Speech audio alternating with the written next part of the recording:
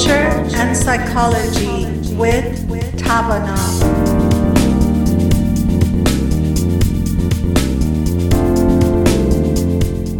A very warm hello to our Radio Bomb listeners. Today I'm sitting with Dr. Alex Andrade and Dr. Daniel Rockers, two of my colleagues and friends from Tavana organization. Today we're going to talk about anything to do with relationships, whether it's friendship, whether it's marriage, whether it's just any kinds of relationships.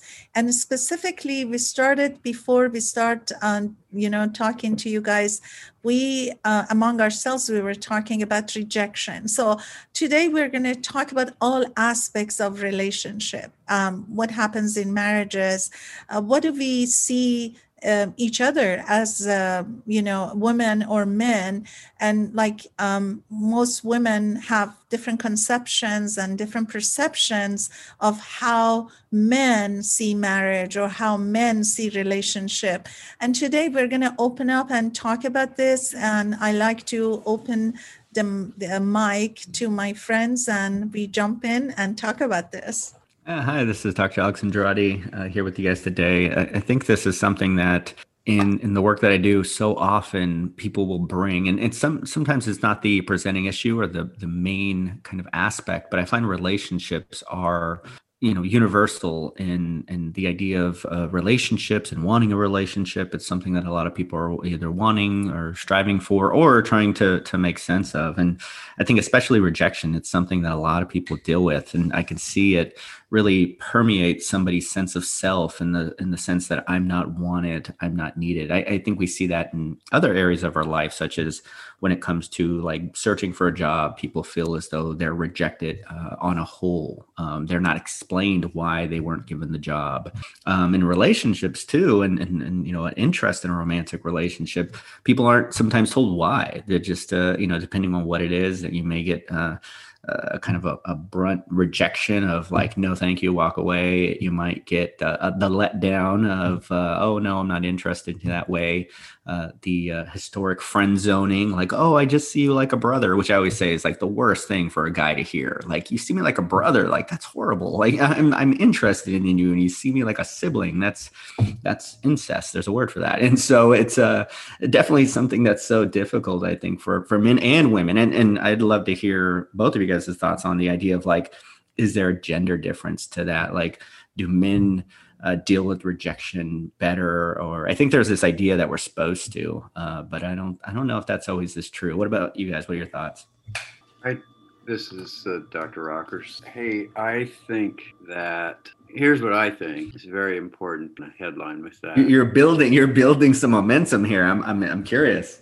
Well, either I'm building momentum or I'm trying to figure out what I'm going to say. I'm building.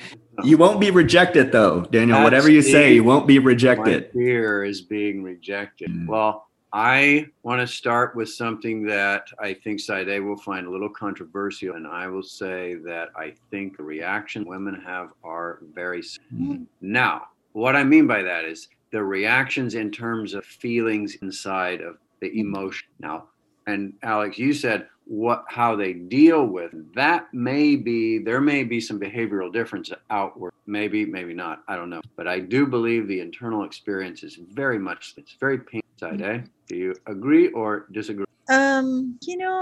You opened a very interesting topic of inside and outside, because the behavior we see from men, as a woman I'm just talking, is always like they're strong, they don't show emotions, so you don't know what goes on inside. But now that you're saying this, it's interesting to me.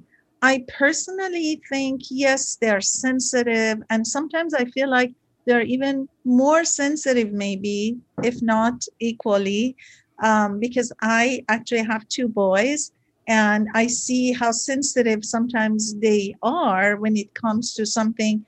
But generally speaking, I feel like when it comes to attraction, when it comes to, the opposite sex, men usually are more looking at I'm not generalizing, but I'm just saying the way a woman think about a man. We You are generalizing if you start off with statements like men this and men that. I don't know any other way to interpret that as there's sometimes truth So in what generalizations. It's a starting point. I do agree. But don't make generalizations and say, well, I'm not generalizing. Okay, so no generalization. Let's talk about our experiences then. Okay. So my experiences when I talk to, and you know how social I am. I go back to, my high school years. I go back to my college years, and up to now. I see a lot of friends and associates and all these types of people that I hang out. The way they look at men is, okay, so don't jump on me. I'm just saying what I hear and what the perception is.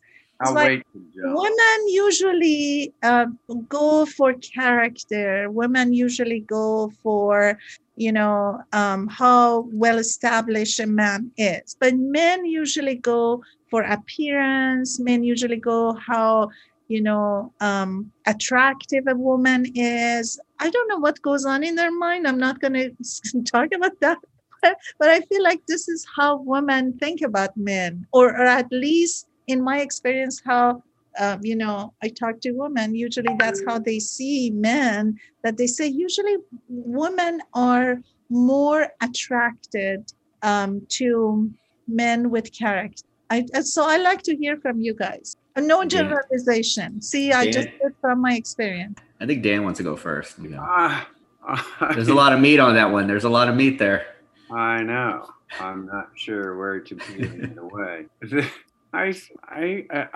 My belief is this: women, I think include all races, all people across the globe, I think, are very, very similar. There are some superficial differences, and there are some customs like that. But I think in general, the way things work. So now, what you're saying, I don't disagree that there are some truths to generalizations. I think in the main that can work. However, the thing we have to remember as psychologists is a generalization is fine for research study, but in an application to the individual, it's very dangerous. So if I meet women and I say, well, you know what? I know most women do this, so I better do that. I don't know that. Or I know most women are like this. I bet she's like that, and I'm going to treat her like that.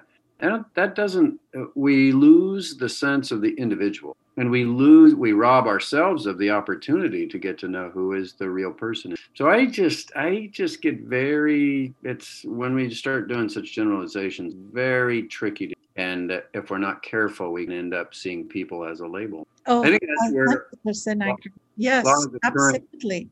No, that is absolutely true. No, you're absolutely right. I guess it was just a little bit of, fun to it so that I could get you guys on your post to talk about so I got all serious on you. No. But I think there's truth in generalizations in the sense that that's what that's what the individual is contending with. Think about it. So as men, we're contending with the generalization of women. So men will tell them this is what women are. And then similarly, I think, it'll happen the other way as well. So it's this, and then I think that results in the person feeling away. Like, as a man, I'm not, successful enough because, as you mentioned, that's what women want. And so we'll use that generalization against ourselves. So I'm a failure. Nobody wants me. Nobody wants to be with me in that way. And women may feel that too. Men are just after looks. I think there is such an emphasis on our culture and our society on attractiveness, on physical appearance. I kind of jokingly say, but I mean it with truth. If you walk down the road or even drive down the road, you'll see a billboard maybe at some point of a woman in a bikini versus you might have to drive a lot further to see a man with no shirt off on an advertisement or a billboard. So women are inundated by this. And so I think there's some truth to these generalizations that are perpetuated by our culture, by our society in that way.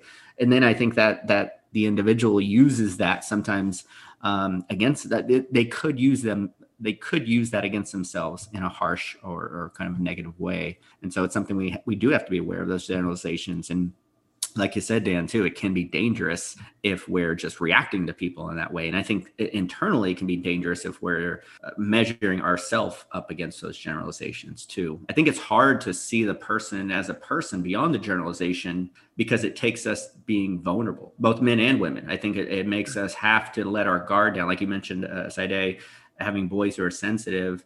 I think my mom would call me sensitive too, but I show a part of myself to her that I may not just show to some woman that I just meet or some person I just meet. And so it's in certain relationships, being able to be our more true, authentic self versus in romantic relationships, because of the fear of rejection, we do that kind of peeling gradually. And we'll show our best self, the first couple of months. And then after that, we're burping and farting and things like that. So, yeah.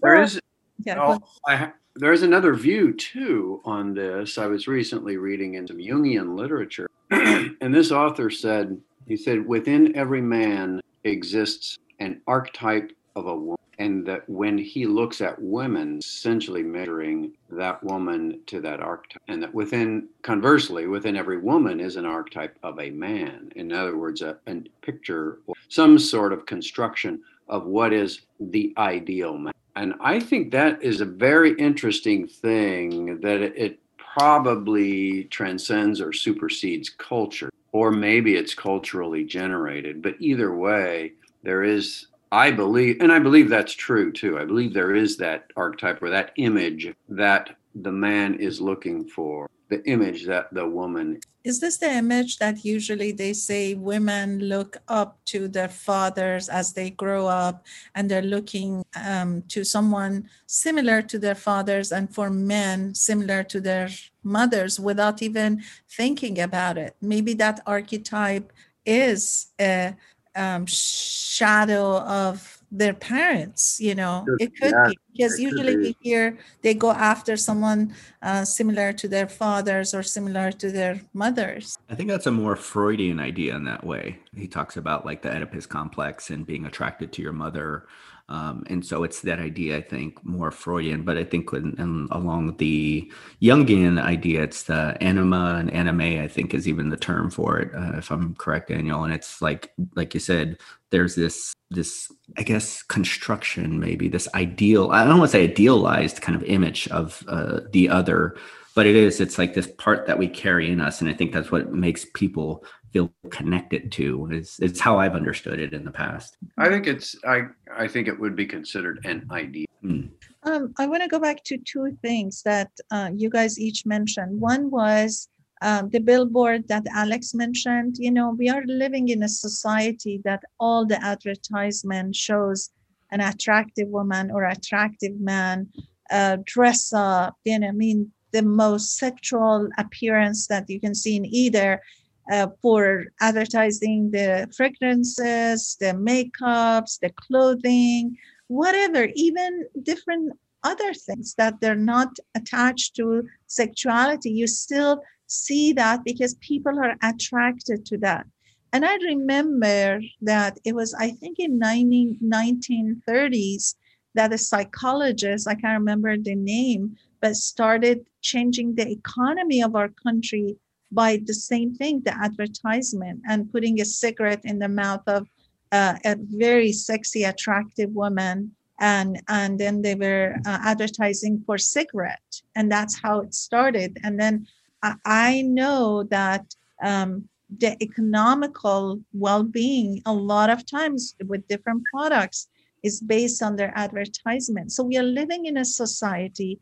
Imagine our youngsters, our teenagers, our even younger generation. They see all this, so that their role model are those that they see. So maybe it's completely superficial. Maybe even when you talk to even experienced people, because their mind is, bombarded by all these that they hear, they see, and all of a sudden they even lose the reality. It's just all about what we see and what is advertised for. Well, there's the term sex sells. I mean, it's just so ingrained in our society and our culture. It's just a part of so much now. And then the other thing I was going to go back to is what Dan says about partly culture. He said, I don't know whether it's cultural or it's just human being. I think culture is amazing influence in the way you perceive sexuality, the way you see the opposite sex, the way you are raised. Their culture that the boys are always told that, oh, you're the man of the house. You're the man of the house. Don't do this. I mean, they just start inflating that pride, that, manhood.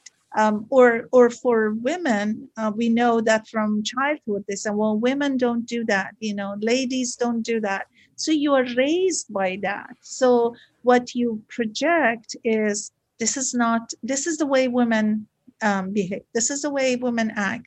If I cry is okay, but if a man cries is not. So you start really having this image in your head that this is the way men are, or this is the way women are. And then you also see in some cultures that men do so much to get into the heart of a woman by financial issues. We know in many parts of the world, men can have any woman they want because of financial well-being. And we hear stories even in this country, famous people, so it's everywhere. But specifically, the effect of culture is amazing on gender and their behavior and the way they see things. But what are you saying about the part? I'm sorry, Dan, what did you say? What are you saying about the money part, the financial part? I mean, I know on the one hand, I know what you're saying, but on the other hand, where are you? Yeah, in some cultures specifically, even in this country, we see that there are even married men who are financially taking care of a college student. There was a report on CNN that I watched, and that in that report, they were sugar daddies that they were taking care of college students financially. And these college students they were giving them apartment, they were taking care of their college fund to give them all the money that they needed, just everything. And they were just, being with them, whether they were married or not. And there was just, a lot of other issues they were bringing, and they were interviewing both women and men. They weren't showing their faces, but they were saying, the women were saying, we are happy because financially they're taking care of us. There's no worry. We don't have to work. We just go to college. Our apartment is paid. Our food is in the refrigerator. We just, and for both was okay. And for men, the same thing. They were interviewing and they were saying the same thing. So I'm saying that financial support is specifically in cultures that money is an issue, and women, or maybe the jobs are very limited. There are not so much, jobs for women. And I know men have the same problems. If there is no job, but a bunch that they don't have money, they don't have jobs, they're just sitting at home. But those that they have money, not only they can have any woman they want. I mean, this is the reality of what we hear in different parts of the world, even here in the United States. Let's have a short break.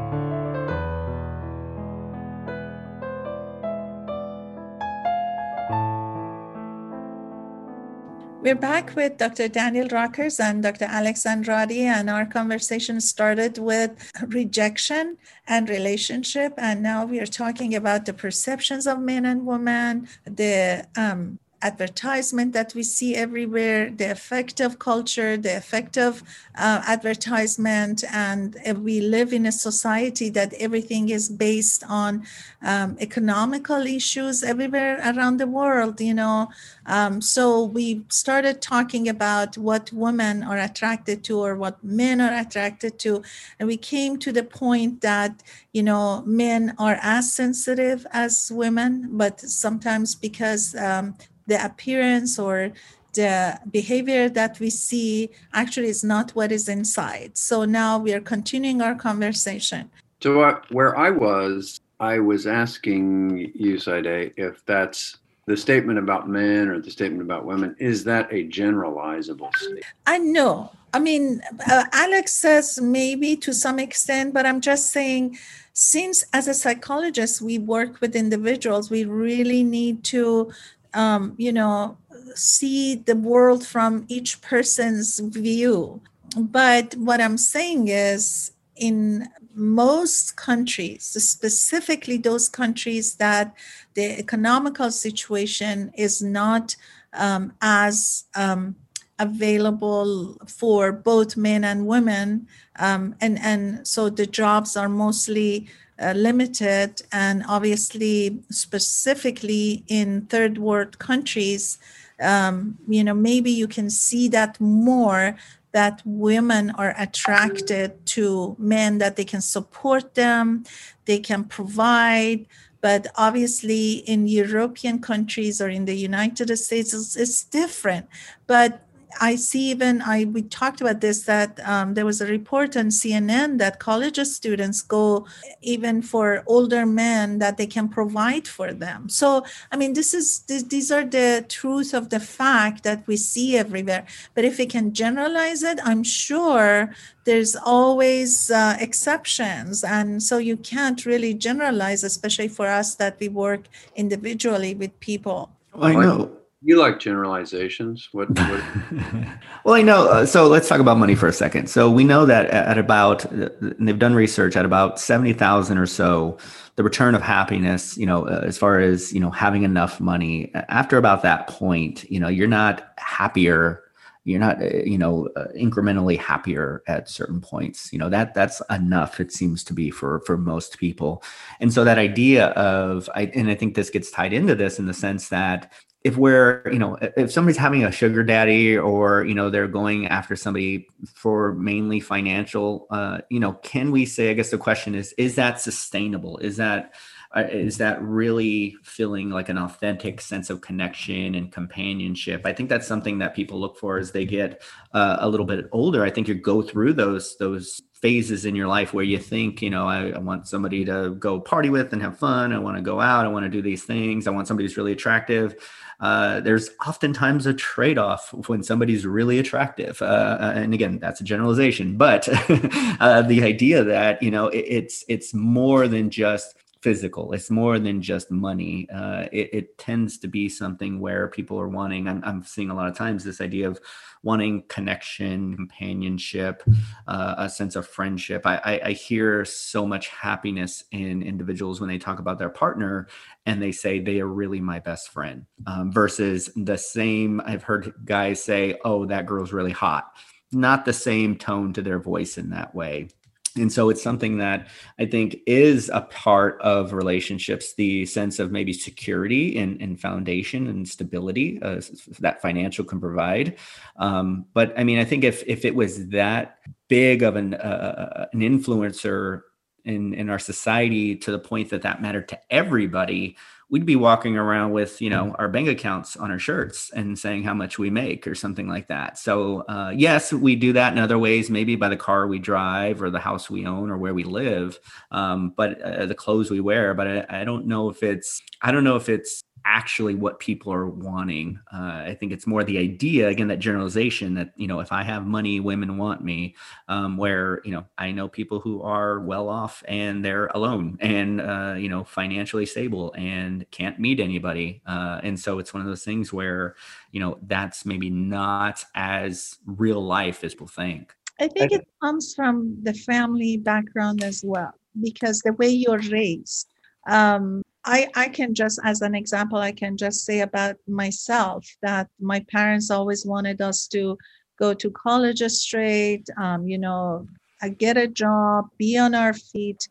And I personally never, ever thought of financial issue when I met someone, so it was just all about what is the character, what is, as you mentioned, Alex, what brings us together as partners rather than, I mean, money is always not the last thing, but maybe part of the, life, which we can't ignore, but it's not like, you're looking at that in any ways.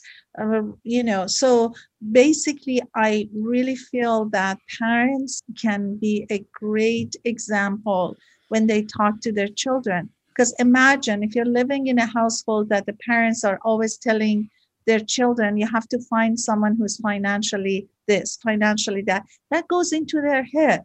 But if they say you need to have a job yourself to take care of yourself, it's two complete different things. That you raise a child that feels that, I have to just think of me when I'm, out in the society and taking care of myself, than looking for someone who can take care of me. It's the same as any aspect of life. You have to give to get, so you can't just be in a life or in a relationship that you're just looking at getting, I know, and Dan is listening so carefully to just pick something from me or Alex to come at us. Okay, Dan, what is next? Guide us, Dan, guide us. Well, I did have some things, but you've now successfully thrown me off because I can't think of them, Saide. That's very good. Well, I was going to jump in here, Dan. I'll save you a little bit. I think a lot of these messages get perpetuated culturally and gender-wise too, without people realizing it. My stepdad, who I love and respect so much, there'd be times where, he meant well, but he wouldn't give me the best guidance. And I've had to learn on my own, and after reflection on some of these things. And I think they were very well intentioned, but they were things that, maybe didn't lead in the right direction at a young age, at a young mind. And some of them were protective in the sense of related to culture. He would say, on a job application, don't put your legal name, put Alex. And so that was something that I did have to contend with. And I think and unfortunately, it's something that I had to do, or I did. And I think it did make a difference. But specifically in regards to this, I remember him sharing, this idea of, never tell, and he would say this too. I love him. Again, sorry if he's listening.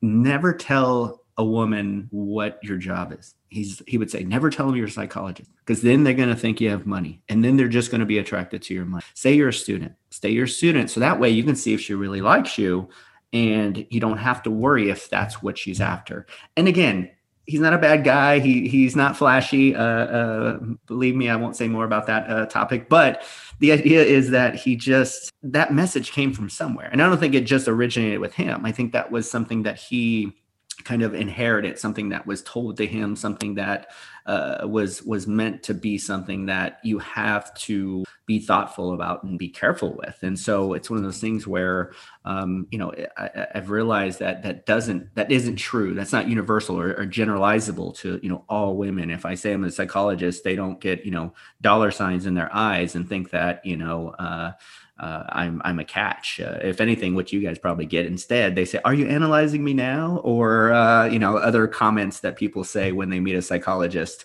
And so but again, these messages come from somewhere. And if people don't, I think in general, if people don't reflect on those messages that they receive or they inherit, then they can just think that that's a truth, and they can think that applies to everybody. Well, it's an interesting statement that your uncle gave you, or advice that your uncle gave you, and what it reflects, it really is an antidote for a stereotype. Because the stereotypes that we have are that women are interested in power and money. These are the stereotypes. I'm not promoting them, for the record here. the stereotype is that women are interested in power and money, and they're attracted to that, and that men are attracted to the visual, the looks, which is what Saidet accused men of earlier. So, but again, it's a stereotype. I'm not accusing Saidet. Who accused me of that? What's that? I'm counting the accusing, because Get him, the one who accused me, but that's okay. Go ahead. All right, fair enough. So I just have to sit and wait now. Saidett's going to come back at some. Your mic is going to get cut off. That's what's going to happen. Well, I know where this is going because she said, all right, so now Saidet is listening intently. Something I'm saying. I am, yeah. Anyway, Alex, I think that it sounds like he was attempting to give you a way of dealing with a stereotype. And so it's interesting. We haven't really talked about those stereotypes so much here. I mean, Saidet, you did mention that, but I know you cut me off right there. So I stopped. So, I get it. It was my fault that we didn't get to the other part. Exactly. We need to blame somebody. Getting us back to the center. No, seriously, that was good. Anyway, I'm reaching what I'm saying, so it's not generalizing. It's not a stereotype. That was a good point. Okay. All right. Very good. Anyway, Alex, I think that what your uncle, I think it's very interesting. I don't think it's necessarily bad or wrong. It may not, the part that I would have a difficulty with is are you actively deceiving someone into what you're doing, or are you just not telling them all the way that you call it? Sure. I have another question. I mean, not another, maybe a question. I have a question for you guys.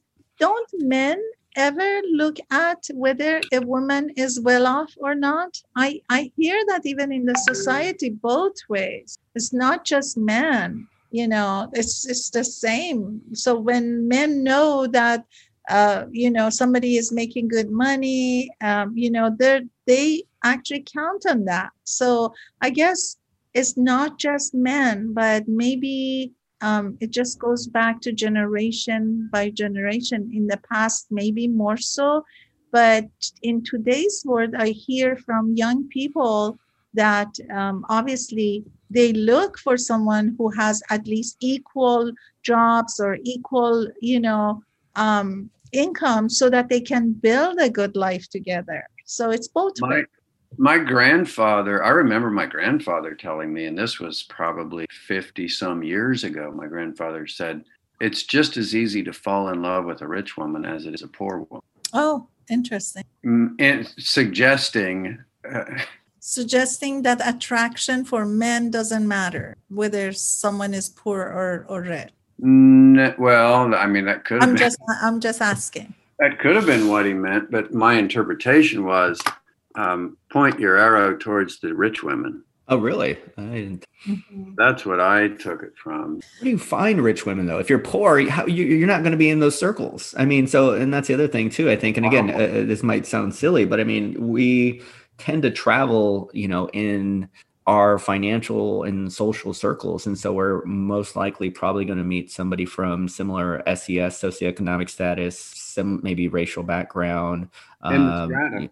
Yeah, exactly. In the strata. So, yeah. In the strata. And that also brings up the very important point, which I think a lot of times gets lost in the current political climate. And that is, it's not wrong to do stuff within your own strata. It's not wrong to be found within that.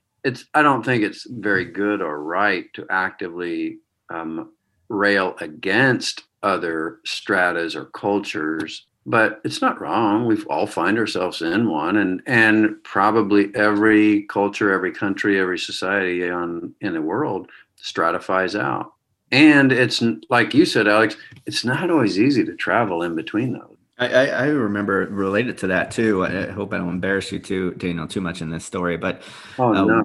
when me and you, along those lines, when me and you were at MIT in Boston, I remember feeling very stupid. I'll just say I felt stupid. I felt like I was in a room full of intelligent people who were light years beyond me. And I remember you sharing that same kind of sentiment, like, wow, there's a lot of smart people here. And I was like, oh my God, like somebody who I revered and thought of as very intelligent, felt the same way I did. So I was like, I'm in his strata in that way. And it's like, okay, we're both out of our strata in that way. And so, it was just that idea that it felt a certain way. So, I mean, back to relationships, I mean, that's probably going to play out in some way. You know, can you approach somebody, you know, outside of that strata? I think things like social media, as far as like dating apps, there's that those can be transcended.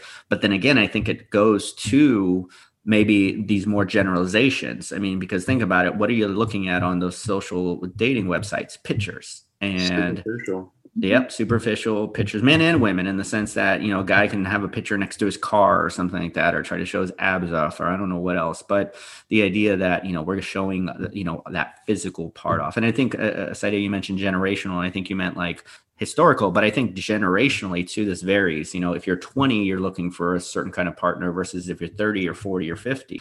So I think what you're looking for is going to vary much different. I jokingly say I would never date a 20-year-old now, because that would feel, well, generationally, I would have nothing in common with that person. But it's like, it's not just about physical, it's about companionship and about connecting and being able to reference, you know, even shows I've watched. I find even when I talk to friends who are like 10 years younger and I make a comment and they don't understand what I'm talking about, you know, in reference to some show. And I'm like, okay, our friendship is very contingent on you getting my references. And if you don't, it's going to be really hard. So romantically, I can imagine, you know, it's like if I'm referencing some, you know, classic movie and you're like, oh, my grandpa watched that movie. Like, we're done. Like, I can't do that. That's just not, that's not going to happen. Well, you know, when I was talking about generations, I was really talking about, think about our grandparents and then our parents, the way they met.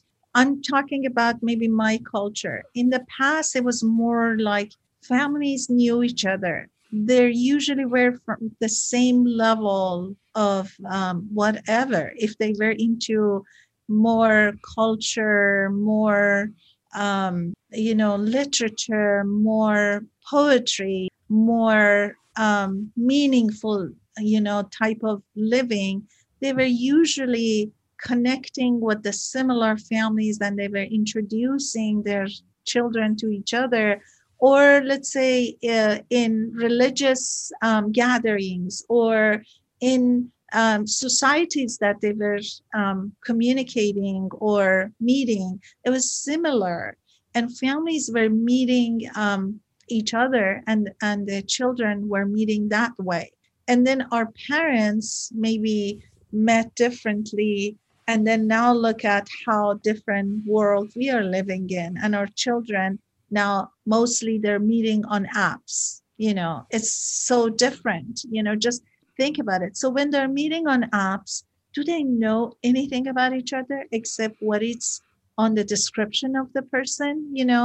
It takes so much to get to know someone. I just this morning was talking to one of my friends, and we were talking about another people, a couple that we know, and she was asking me questions about them, and I said, you know what? I've seen them in parties. I've seen them in socializing. I don't know, the questions I have about them, because everybody acts proper when it comes to socializing, for the most part. So you don't know each other. You may even hang out for a long, long time, but still you don't know each other deeply until you really start getting into gritty, needy stuff that you converse and you get to know each other. We are getting to another break. We come back and continue our last part of our conversation.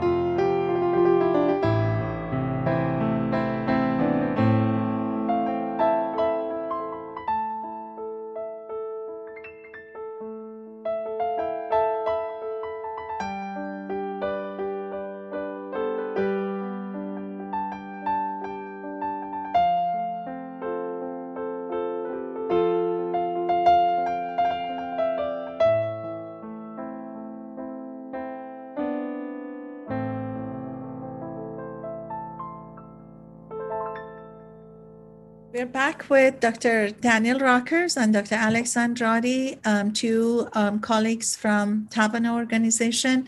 We work together at Tavana, a nonprofit organization supporting individuals in psychological and cultural issues. Now, today, the two first parts of our conversation was about relationship in general, and then we got into more like women's perception, men's perception, connections, and the relationship between the opposite sex. And we got to the last part that we were talking about how generations have changed. We come from a generation that mostly families knew each other.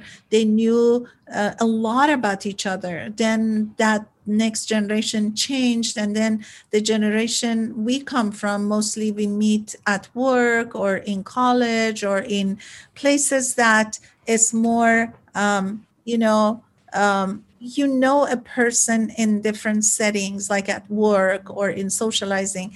But now the new generation meets on apps, and they only know about each other just enough to just see if they're attracted to each other. And there's so much to discover when you meet someone on apps. So it's not easy. And I feel like the generation that right now are at the point that they want to establish their families, they really have a hard time to meet someone that they feel they're comfortable, they know them well enough to really spend time and invest their time. I can talk about one of my colleagues at the place I was working.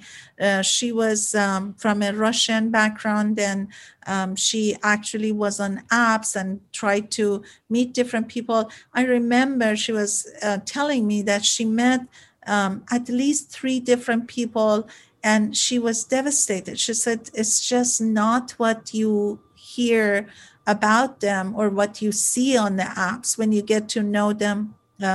Yeah, I've heard it's really difficult in that way to really put yourself out there first and foremost. But then, yeah, depending on kind of what you're looking for. How did that?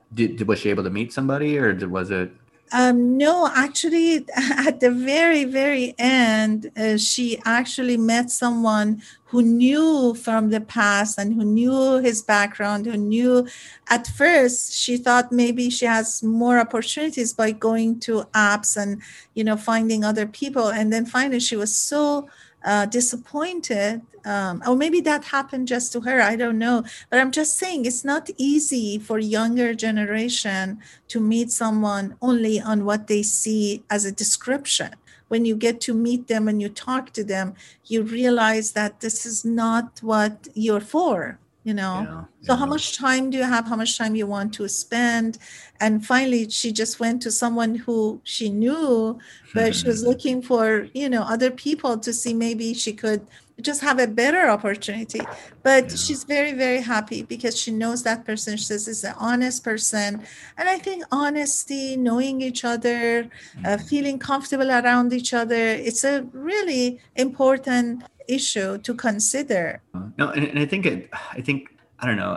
I've had this idea that this has changed dating in a way where it's just added another step to it, in the sense that you still have to see what it's like to have that chemistry with the person. Like, you still have to see what it feels like to be around them and interact with them. It's just you've interacted with them. The step before that is more online, whether it's via video, whether it's via text or via email, instant messaging. I mean, I think how we even communicate in those modalities or those mediums is maybe different than how we interact in our everyday life. I know I've come across very curt and very direct in my emails, for example. Like, and I don't think I'm that way in real life. You can probably tell me if I am, but I'm just kind of saying what needs to be said. So I'm just like, here's the point, here's the focus, which can be probably taken very abruptly. I've learned related to that. I've had to, this is kind of embarrassing, but I've had to train myself almost. I had to remind myself, when people will text me and they'll ask me how I'm doing, I tend to respond and I'm like, oh, I'm good. I've been doing this, that. Okay.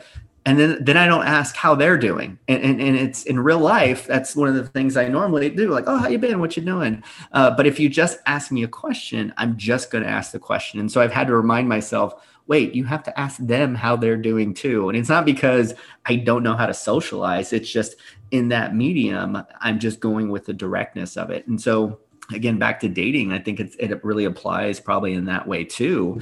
You're communicating and getting to know each other on that level, what it feels like to, be friends with each other and build a relationship in person. And then, those normal kind of ways of connecting that we think of. I think the other piece of that too is just the sharing of information that's maybe different too, where, and I'd love to hear your take on this. I mean, I'm wondering if like men share more in the sense of trying to show and not prove, but demonstrate kind of, who they are, where women maybe will be less inclined to share too much. Because one thing I've heard kind of indirectly is this idea that, you never know what kind of guy you're going to meet. He might be like a stalker or a creep. And so it's like, you're not going to put out all your information. You're going to kind of gradually maybe do that, where a guy who's not a creep knows, like, I'm not a creep, so I'm going to tell you anything about me. And so it's, I'm kind of showing more in that way. Thoughts? What do you think on that? I was going to say, again, this is not generalization. This is the research. Women are more expressive. And in all the tests, when it comes to vocabulary, when it comes to language, women are ahead. So in general, women are more expressive. But when it comes to dating or sharing, of course, women are very conservative because they don't know who they're dealing with, And I think it's a very difficult situation. I'm just thinking for women specifically, and security and safety, because they don't know if they share more, what's going to happen. It's not a safe environment in general when you think about, things that you hear that happens due to the same fact that they share things and then things happen and we hear here and there. It's not that they're not more expressive. It's just because of the safety. But the other thing I was going to say is, it's very delicate issue when it comes to relationship, especially at the beginning when you are getting to know someone. Mm-hmm. They don't know if, they're sharing too much.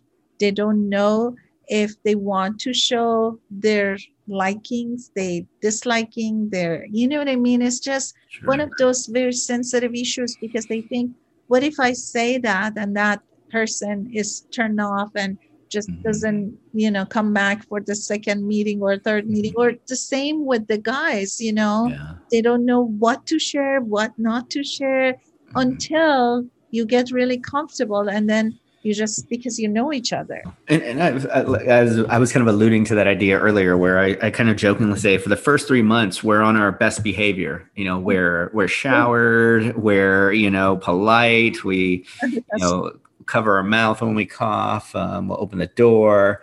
But then, after a while, it's just like, oh, okay, you're gonna come over? All right, well, I'll see you when you get here, and it's like, you're not going out to meet them at the door anymore, things like that. So you're putting your best foot forward. And I think men and women do that. It's like, okay, I'm what's a good word? Presenting myself in that way. And it reminds me too, like you were mentioning, even like culturally, that's something that people will do. They'll present, like you said, the idea of presenting, maybe a family member to another family. And the idea is, they don't come over in sweats. No, they come over dressed up. There's a lot of ceremony to it and ritual too. And that can be a beautiful thing. I think it's great in that way.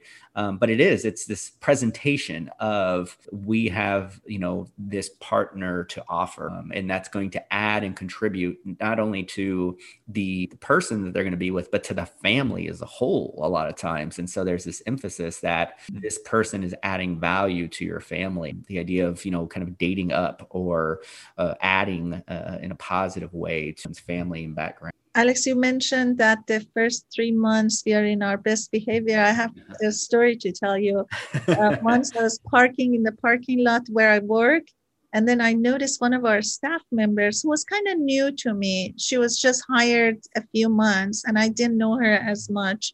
So I noticed that a car just came to the front of the door, and then a guy just jumped out of the car, opened the door for this staff member, and then she picked her stuff and lunch bag and everything and got off the car. And then the guy closed the door, went back to the seat, waited till she went in, and then moved. So when I parked and I came in, I went to, actually our offices were very close. So I went to her and I said, hey, who's this guy? You know, I was just going to say, oh, you met someone. And she goes, this is my husband. I go, oh, interesting. Are you newly married? She goes, no, we've been married for 20 years. And I said, oh, how nice. And he still jumps out of the car, opens the door. And something funny that she said, she goes, yes, you have to train them. And see that, I think that's a crucial part to that too. Yeah. It's I go, oh, okay. So I failed in training. He never does that. So that's the story that seemed so funny to me, the way she said it. She was very serious. Sure. You have to train them. Oh, that's funny. It's funny. Interesting. I've seen some couples be that way, and that's just kind of how they are. And I think it is beautiful. I think for both, men and women, when they, and again, I think it's based on that idea of that friendship, that partner. It's somebody that they value and they want to make comfortable just for the sake of being comfortable versus what can I get out of this or what am I supposed to do along those lines. So no, I think it is something that is possible. Whether the person has to be trained or not, I think that's a good question. I don't know. She was doing something right though. And we have also, I know we're getting towards the end of our program, we have also a couple friend that the gentleman, I say gentleman, he is really a gentleman. Whenever his wife walks into the room, he stands up in front of her and just values so much the respect. And he has taught the two boys that they have the same way for their mother. You know, they stand up and then their mother walks in and they just sit. And it's amazing how they relate to each other with respect, and especially for the women in the house. And now the boys are married. And I was talking to our friends, and she said, yeah, my boys are the same way because this is all they've seen from their father, that they have to respect their women, their wives. So anyways, we are at the end of our program.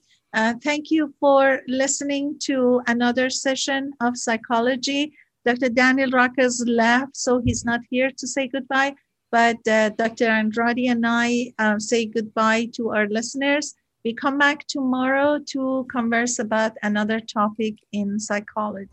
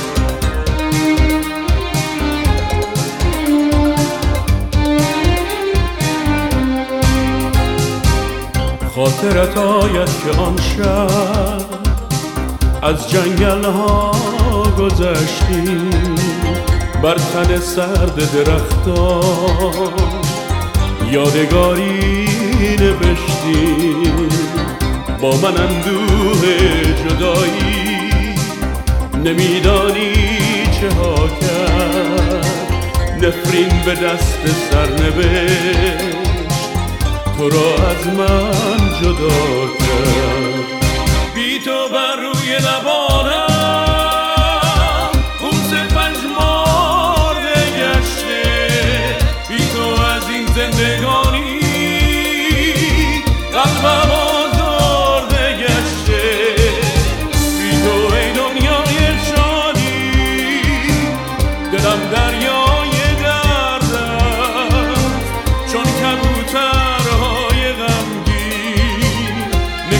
نگاهم مات و سرد است. ای دل از دریاچه نور، گر دلم را شکستی، خاطراتم را به یاد آر، هر جا بی من نشستی.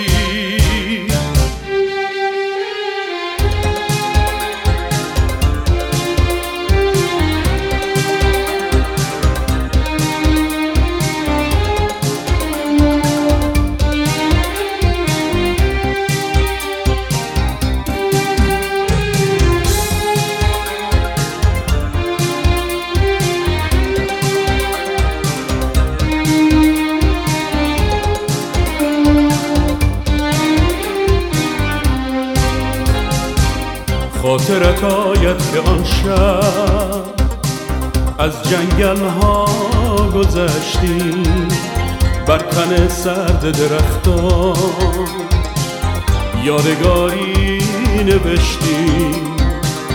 با من اندوه جدایی نمیدانی چه ها کرد، نفرین به دست سرنوشت تو را از من جدا کرد. بی تو بر روی لبانم بوس پژمرده گشته، بی تو از این زندگانی قلبم آزرده گشته. بی تو ای دنیای شادی دلم دریای درد است، چون کبوتر نگاهم مات و سرد است. ای دل از دریاچه نور، گر دلم را شکستی، خاطراتم را به یاد آر، هر جا بی من نشستی.